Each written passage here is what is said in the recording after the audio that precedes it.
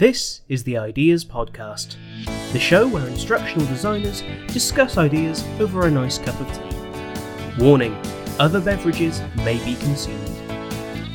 In this episode, I catch up with Dr. Robin Sargent and, among other things, discuss what we look for in really great portfolios. Hi, thanks for tuning in to another episode of the Ideas Podcast. I'm really excited about today's episode because with me is Dr. Robin Sargent, instructional designer, e-learning developer, performance consultant, CEO of Idle Courses, and of course, founder of Idle Courses Academy. Robin, thank you so much for making the time to come on the show, and over to you for a brief introduction. Well, that was a pretty good introduction, and I am so happy to be here. I love supporting people in the, idle industry or the instructional design and online learning world. So happy to be here. So I guess the only other thing that I would add is that, I have been an instructional designer and e-learning developer for over 13 years, and just running Idle Courses and the various, courses that also support our industry, and then also we serve clients. Awesome. I think that's probably the briefest response to a brief introduction I've ever had. I have to put my tea down a little quicker than I intended to there. So speaking of tea, on to what everyone knows is the most important question in this podcast. What will you be drinking when we chat today? I actually sounds a little, snooty, but I'm actually drinking a Nespresso, and it's, Ooh. I know, it's so good, right? And it's like, so it's automated. It's almost like a Keurig that makes espresso for you. Oh. And it even comes with the little foaming device where I pour my almond milk in there and it just foams it for me. And I have homemade lattes. It's a beautiful thing. My husband bought it for me for our anniversary. So I'm on my second one. I think that's fairly normal for people with a coffee machine in the house, isn't it? I know when I first kind of set up my business, came out on my own, my wife bought me a Sage coffee machine for the kitchen, which has seen far too much use on a daily basis since then. Today, though, I'm not having coffee. I'm enjoying a lovely red label tea. I say lovely red label tea. It was the cheapest tea I could find in the nearest supermarket. But it's tea. It's fine. So important stuff out of the way. I guess we can talk about learning and instructional design and all that kind of stuff. And I guess the obvious question to yourself is, what's your journey looked like in becoming an instructional designer? Because I've spoken before to people, and it's not exactly the career people that at 6 years old at school, when you're asked what you want to be, instructional designer, it's not on the list. So what journey did you take to discover it?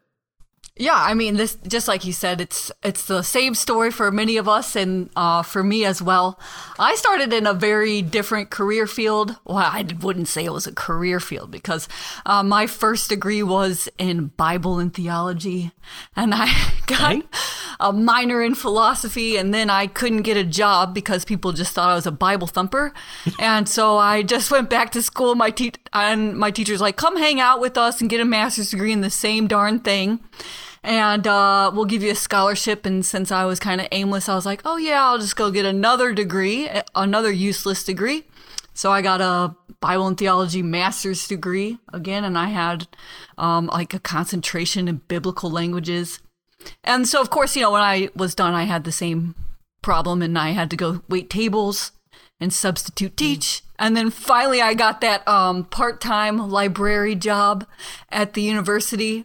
And I was standing at the copier one day, and the dean of students came up and she goes, do you know anybody who'd like to be an academic advisor? They have to have a master's degree. I was like, oh, me? Give me a real job, please. Sign me up.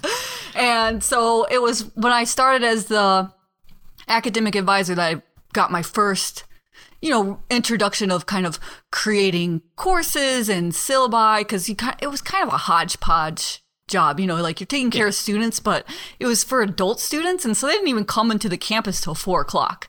And so you're just trying to find things to keep you busy. I won't tell you how much Farmville I played back in that day. Oh, dear. But so then I moved up to assistant dean of students, and they wanted to move their university program online. And if you've ever worked with higher education, you're pretty familiar with how all the faculty are Luddites. And so I've always loved computers and tech, always. And so it just fell to me to design the online program, run the LMS, and then be the advisor for all the new students. And I was obsessed. I mean, I just loved every piece of it. And then I'm very transparent about my salary. I only made like $30,000 a year as an assistant dean of students. And I was like, oh my gosh, like to be dean, like she'd have to die, or I'd have to go get a terminal degree. And I was like, but what if I just want to only do this course design thing? And I found out you can move to corporate, be an instructional designer, and double your salary. And that was it. I was on a mission to transfer my skills and land that first corporate job. It took me a lot of trial and error. It took me probably a full 9 months before I landed my first corporate instructional design job at a company that was bought by IBM called Silverpop. That was my first one. Mm-hmm. Yeah, so that's it's quite interesting because it's very different from my experience, because you sort of started off in the higher education world, whereas I kind of jumped straight into corporate from the start of it, from the point of being like a people manager.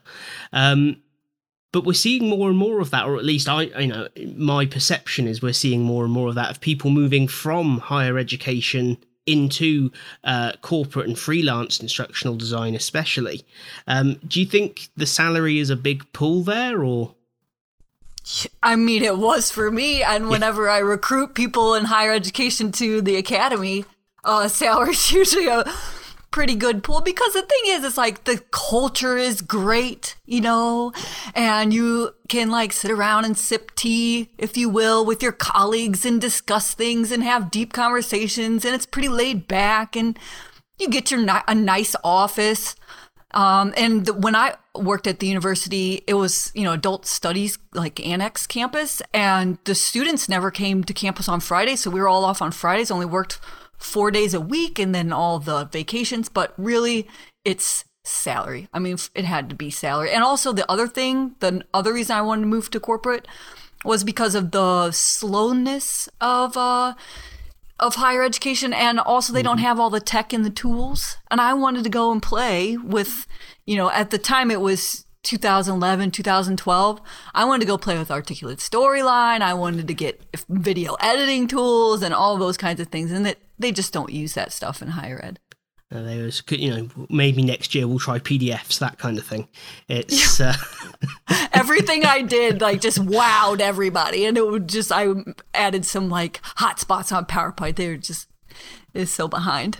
But sometimes that's difficult to walk away from. Big fish in a small pond, and then jumping into this ocean of what is corporate L&D. That's a big step for anyone to take, even if there is that sort of salary bump. Yeah, I mean, it's a lot of steps as far as transferring, and then there's a little bit of culture shock, when you land that first corporate job. I actually had kind of my manager talk behind my back, and it came back to me that well, I don't know, what's up with Rob. I don't know if she's just never worked in corporate before or what it is, but she just doesn't follow the rules. That's the point of being an instructional designer, isn't it? You get to be the person that comes to a meeting and goes, none of that matters. What we're going to do is, and paint this incredible vision of the future, right? Yeah, It was a completely different role. I mean, I had my own office. I was a boss. I was assistant dean. And then to move into an individual contributor role where you're sitting in a cube, it was just, I wasn't ready for that. But clearly you persevered and learnt from it and carried on. So I guess an interesting question for someone who's been in the industry for quite a while now. I guess in those 13 years, What are the biggest changes you've seen? Well, I mean, we could talk about the most recent change. Well, yep. That's the mass spread of human malware across the planet has certainly impacted everyone.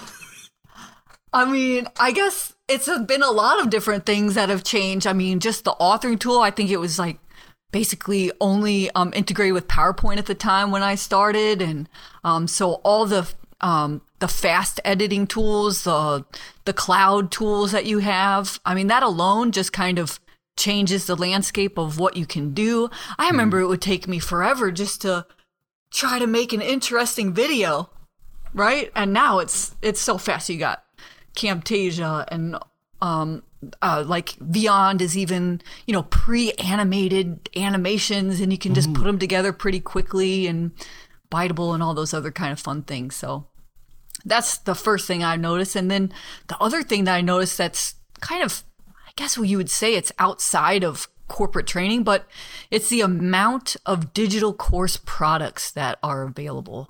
And I'm actually a huge fan. I buy courses all the time. Absolutely, yeah. It's but I think again we were sort of chatting very briefly before we started, and we said about it's always concerning when people in the learning world don't get excited about learning. Every time I see a course, even if it's just an exciting looking thumbnail, I kind of think, let's just add that to the queue. Who knows, I might see something in there that the topic might be great as well, but the actual course, seeing how different people are creating these courses is fascinating. When you look at platforms like LinkedIn Learning, for instance, that's got phenomenal value. Are they all, what you might call gold standard instructional design? No, probably not. But that the vast amount of content that's out there is incredible compared to even 5 years ago, really. Yeah, I've even seen some really good, what you might call just professional marketers, make some excellent courses. Absolutely, I think there's a growing understanding that the instructional design world could learn a lot from marketing. They know how to create a story. They know how to pull people in. They know how to get those core messages across. Perhaps more so than the learning world has for quite a while, I think, anyway. I completely agree. I mean, the thing that I've studied the most since I started my business has been marketing, 100%. And it's just, I think it's influenced so much of what I do and how I do it. And obviously, it's helped the success of my business. Yeah. Not just the courses. Absolutely, yeah. And speaking of your business, when I first came across kind of the Idle Courses Academy, it struck me that it was very different to a lot of the Learn to be an Instructional Designer courses that had been marketed across LinkedIn and Facebook previously that I'd come across. And I was quite interested to see what kind of spurred you to say, I want to launch this product, this academy? It really was, I just noticed, well, there's a couple things, but the real driver was I had people that had come to me, teachers just randomly email me. And this was before I was heavily active on LinkedIn sort of thing. And I had people that would just email me and be like, hey, I see you're an instructional designer. I want to make the transition. And I just worked with them, and then I would just get these emails back like, oh, I did it. All your advice helped. And now I landed my first role. And then even when I was a director of my last full-time corporate position, I actually brought someone who was a valet, drives the cars around and parks them. Yeah. I brought him up from Florida and trained him to be an instructional designer because I knew that he had just talent. He was young, but he had talent just kind of in graphic design. He's smart. And I called him up and I said, hey, I get to hire whoever I want as the director. What are you doing? And he said, oh, I'm valeting down in Florida. And I was like, you're wasting your talent. And so then I brought him up to Atlanta and trained him. And now he makes over 6 figures as an instructional designer. And that was it. I mean, after I saw that, and then I started that Facebook group, Become an Idol, and I just saw that there was a real need for people to have, a full program that's, more like the trade school of instructional design. Absolutely. And I mean, listening to that, I think getting that first break is so difficult because everyone wants experience, right? And I get that. If you're bringing someone in, you want them to be able to do the job. That's fair enough. But I can remember when I was, I always say I was a frustrated manager, angry at the poor quality of training my people were getting, so thought I'll go and do better. And then rapidly realised that there was no kind of go-to how to become an instructional designer. I got very lucky and got given a role off the basis of some sort of things I'd done in the background whilst being a manager, and then kind of just had to figure it out as you went along. Like I said, you could message people who did have experience, ask them for advice, maybe find yourself a mentor, but there was no clearly structured way of developing your skills and getting that first break. And I think speaking to people who have gone through the academy or are looking at it, that seems to be what what really draws people to it, is that it's not just here's how to be an instructional designer. It's here's the skills, but here's how to go and get that job. Yeah. Well, that was the main reason I even set it up. I didn't even necessarily set it up to do something where I teach them everything about instructional design. At first, I just thought, oh, people are already familiar. Let's just help them get those job application assets and get some experience and that kind of thing. And so I started very beta, but I just kept asking them, like, what do you want? What do you need to learn? And as the cohorts came in, I saw that there were people that were coming in that knew zero about instructional design. So I'd already had the job application parts in place and the experience and whatever. And so it just keeps growing because I do exactly what, you're supposed to do, which is talk to your learners. Yeah. How often do we all practice what we preach, I suppose, is the challenge there, isn't it? It's and speaking of that, I mean, you've got quite an interesting view on the industry from that perspective. So, I mean, how do you think we do as an industry in terms of bringing people in? Bringing people in just as new idols kind of thing, or as if people want to be instructional designers, are we collectively doing enough or the right things to support each other?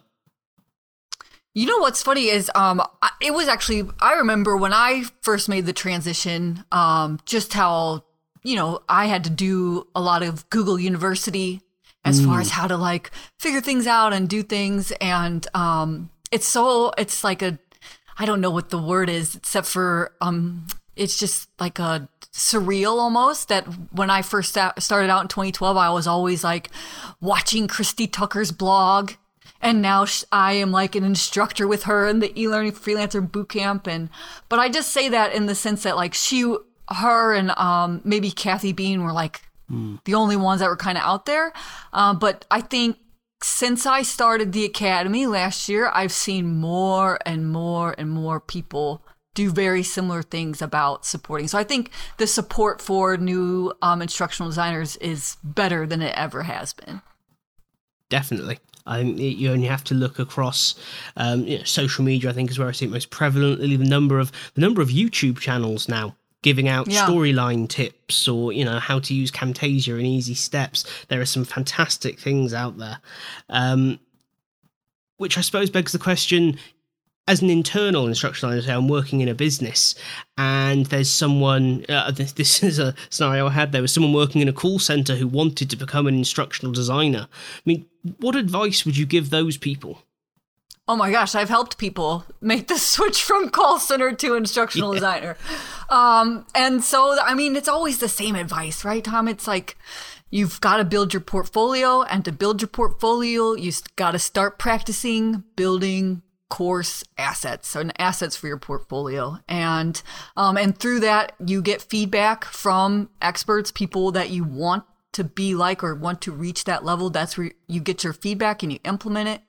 And that's just how you get your portfolio up to a certain level where hire managers will actually consider you. And that's the first step. I mean, it has to be your portfolio. And before you update your LinkedIn profile or do your resume or any of those other kinds of things, or even going, I mean, you can get experience in combo with doing your portfolio when you're trying to make that transition, but it always starts with the portfolio. And that's really interesting, because I think back to when I got my first role, and it was a few years ago now, but not that long ago, really. And portfolio was not even something to discuss. It was just hire on resume and based on a couple of interviews. And I can't think now any scenario in which I would bring someone into my business based purely on a resume. Mm-mm. It's quite an interesting shift. I think there's more of a focus now on what you can do rather than how long you've been doing it. Which I guess makes a lot of sense. I mean, our industry is, especially now, right? It's online, it's visual, and we want to see proof. I'm the same way, Tom. Like, even when I was hiring, like, I had to see. I did a couple of rounds of interviewing and reviewing, and they didn't have a portfolio. I just threw it out. I didn't even look at their resume. It's an interesting tip there. Don't apply without that portfolio there. It's don't apply to any of my jobs. Well, yeah. But I think it does show a kind of passion, because a lot of people I know are very concerned about if it's not real work, can I put it in a portfolio? Yeah. And I've always said, well, make it real work. You know, I remember when I did my first portfolio, there were courses on there about lighting and sound setups, which I did in college, and how to run an allotment, because it's content that I knew. So I created courses about it to show what could be done. I know others are sort of going with the lorem ipsum, just filler text. Which I think can show the technical development side of it. But where do you stand on that? Would you rather see that filler text, or would you rather see content, or do you think they're pretty much the same? Oh, no, I want to see content. I want to see a case study, and I want to see that you can design a course and develop it. So however you want to, showcase that. The 3x3 method by Ant, where you just show 3 slides. I'm thinking you need, something that's not huge, but at least like 10 slides or something. You can do mini lessons. You can do prototypes, but you've got to show that you have some kind of design thinking. Otherwise, are you just a developer? Well, that's it. I think that process so often gets overlooked when we're talking about, yes, in portfolios, but also in terms of skills. We focus a lot on the technical, the software. I quite often get the, should I learn Storyline, or should I learn Captivate, or should I learn, insert authoring tool here? When in fact the first question is, do you know how to design effective learning? Because if you don't, the software isn't going to help you. Yeah. So it's really interesting to hear that content is definitely what you'd want to see. I think much the same. So I guess quite an interesting thing would be, there's quite a lot of people looking to move into instructional design at the moment. Do you think that's been an ongoing increase for quite a while now? Or do you think that's driven a lot by, the global situation, we shall say? So I started that Become an Idol Facebook group last year, I think around like June of last year. And I didn't see any other Become an Instructional Designer Facebook groups at the time. And so I can say absolutely just based on those numbers. And then, of course, that people can see that they can make that transition. Like a lot of teachers, they don't even know that's a job, instructional design. And so the more that, like you've already mentioned, like the content that's coming out, now they're starting to become aware of it. And so now they're like, oh, it's like a parallel universe has existed all this time, where I actually, have skill sets that I can transfer over into a corporate position and get the heck out of Dodge. A lot of teachers are very frustrated with, especially the U.S. education system, underpaid and overworked, and then of course, trying to do digital learning now, they're flocking. I have seen so many emails in between these current cohorts that I'm in that I think it's an absolute increase. Yeah, I think we've seen a very similar thing. I mean, we've ended up, because the number of people approaching us, launching a product where we go out at the moment. We contact them via video, of course, and sort of help support teachers trying to, as you say, bring digital learning into schools. But certainly they're catching the bug and then running into the school has no budget problem, which I guess is probably the same over in the US. Oh, sure. I mean, in the U.S., we make teachers buy their own school supplies, so.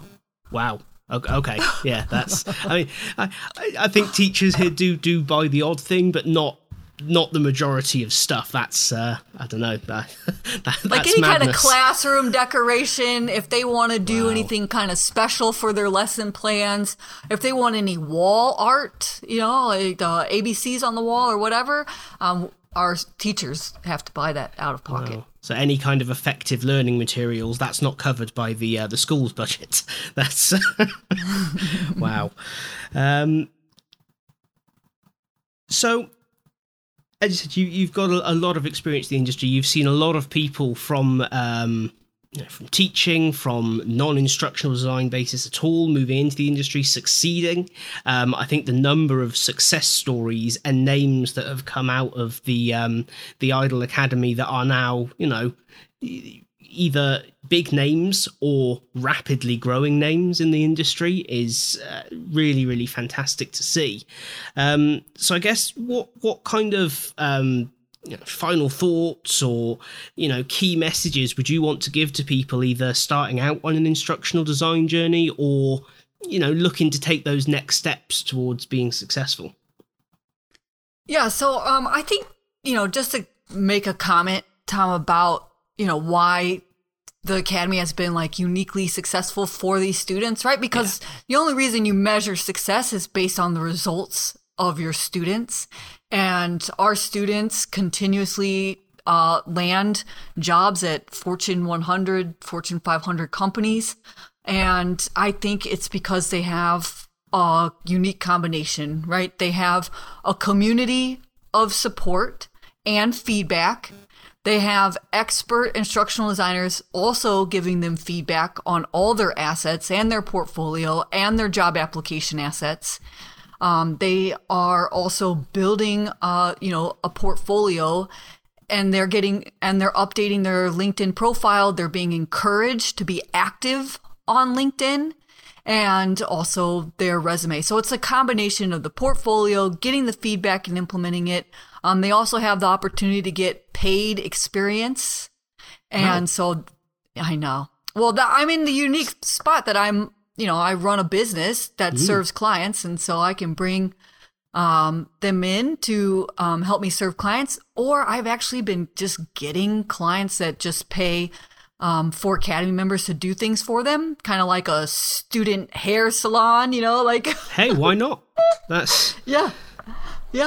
And so...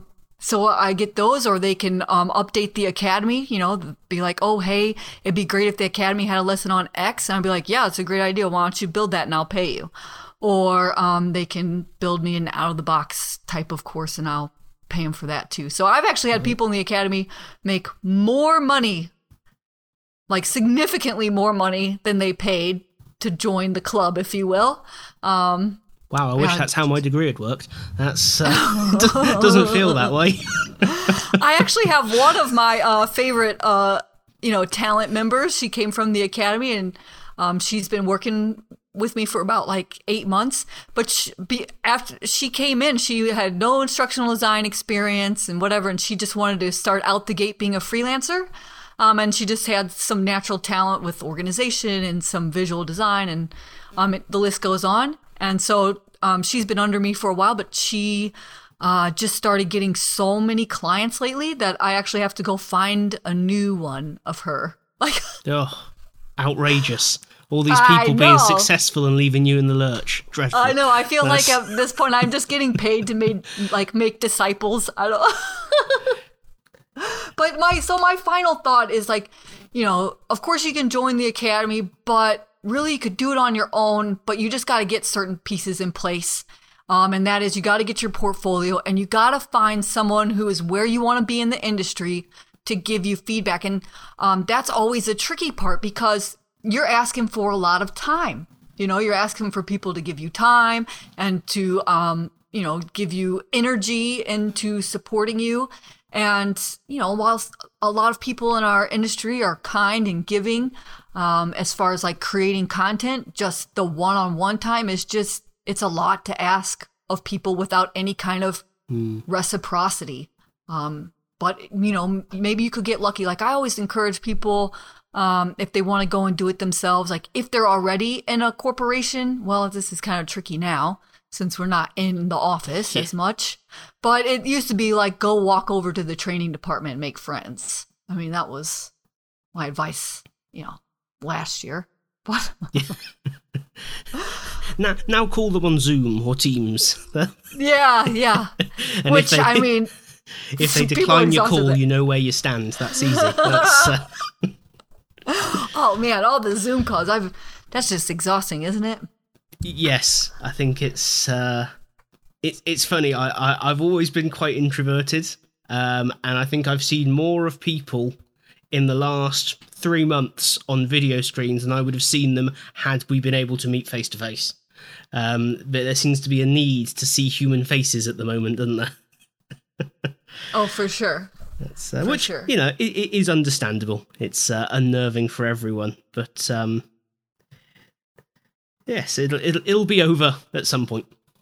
Yeah, and so I would guess but I would say if I was to give a final thought, the thing that I see the most with people that are trying to make that transition from call center job, teacher, whatever it is. Sometimes even training coordinator, right? And they want to become a full instructional designer. I see that they lack confidence in their abilities, or even when they start to learn things, they still lack confidence. And I have found that it's a lack of two things, and that is practice and feedback from an expert. If you continue to practice and get feedback from somebody who's where you want to be, your confidence will increase. So that's why no matter which path you take to become an idol, I encourage everyone to do those two things, which is to practice and to get feedback from an expert on your work, because that will it shows up in your interviews, it shows up in your portfolio, it shows up in your LinkedIn posts, and it shows up in your resume when you feel confident in your skills. You write differently, you speak differently, and you just show up differently. And so that would be my piece of advice for you, is that you can do it, but you'll just need to take those steps. I think that's awesome advice. It's something that even if you are established, you sometimes need a reminder of exactly that thing. There's always someone that can offer you feedback. There's always an opportunity to grow, and I think confidence is ever elusive. I'll avoid the syndrome buzzword of the year, but but I think everyone, no matter how successful you are, can occasionally do with do you know what? I do know what I'm doing, and getting feedback from someone who's actually better than you at what you do is a great way of doing that. Robin, I want to say thank you so much for making the time, because I know you must be extremely busy, with all your people leaving and making you find new people to help you out. So, thank you so much for the time, the insight, and everything you've brought into the industry. I think the passion of of you and the people that come out of Idol and everything around it is exactly what we should have, and what I wish I'd had when I was starting out. Oh, Tom, thank you so much for having me. I am just so grateful for people like you who are also contributing to our industry and our colleagues and our future colleagues. So thanks again for having me. Thanks for listening to this episode of the Ideas Podcast. You can find contact information for myself and Robin in the description of this episode if you'd like to continue the conversation. Remember, this show is all about sharing ideas from across the industry, so if you'd like to get involved, please do get in touch. And remember, we have our Discord server. All discussion is welcome, sharing of work, sharing of ideas, and of course getting involved in the show there.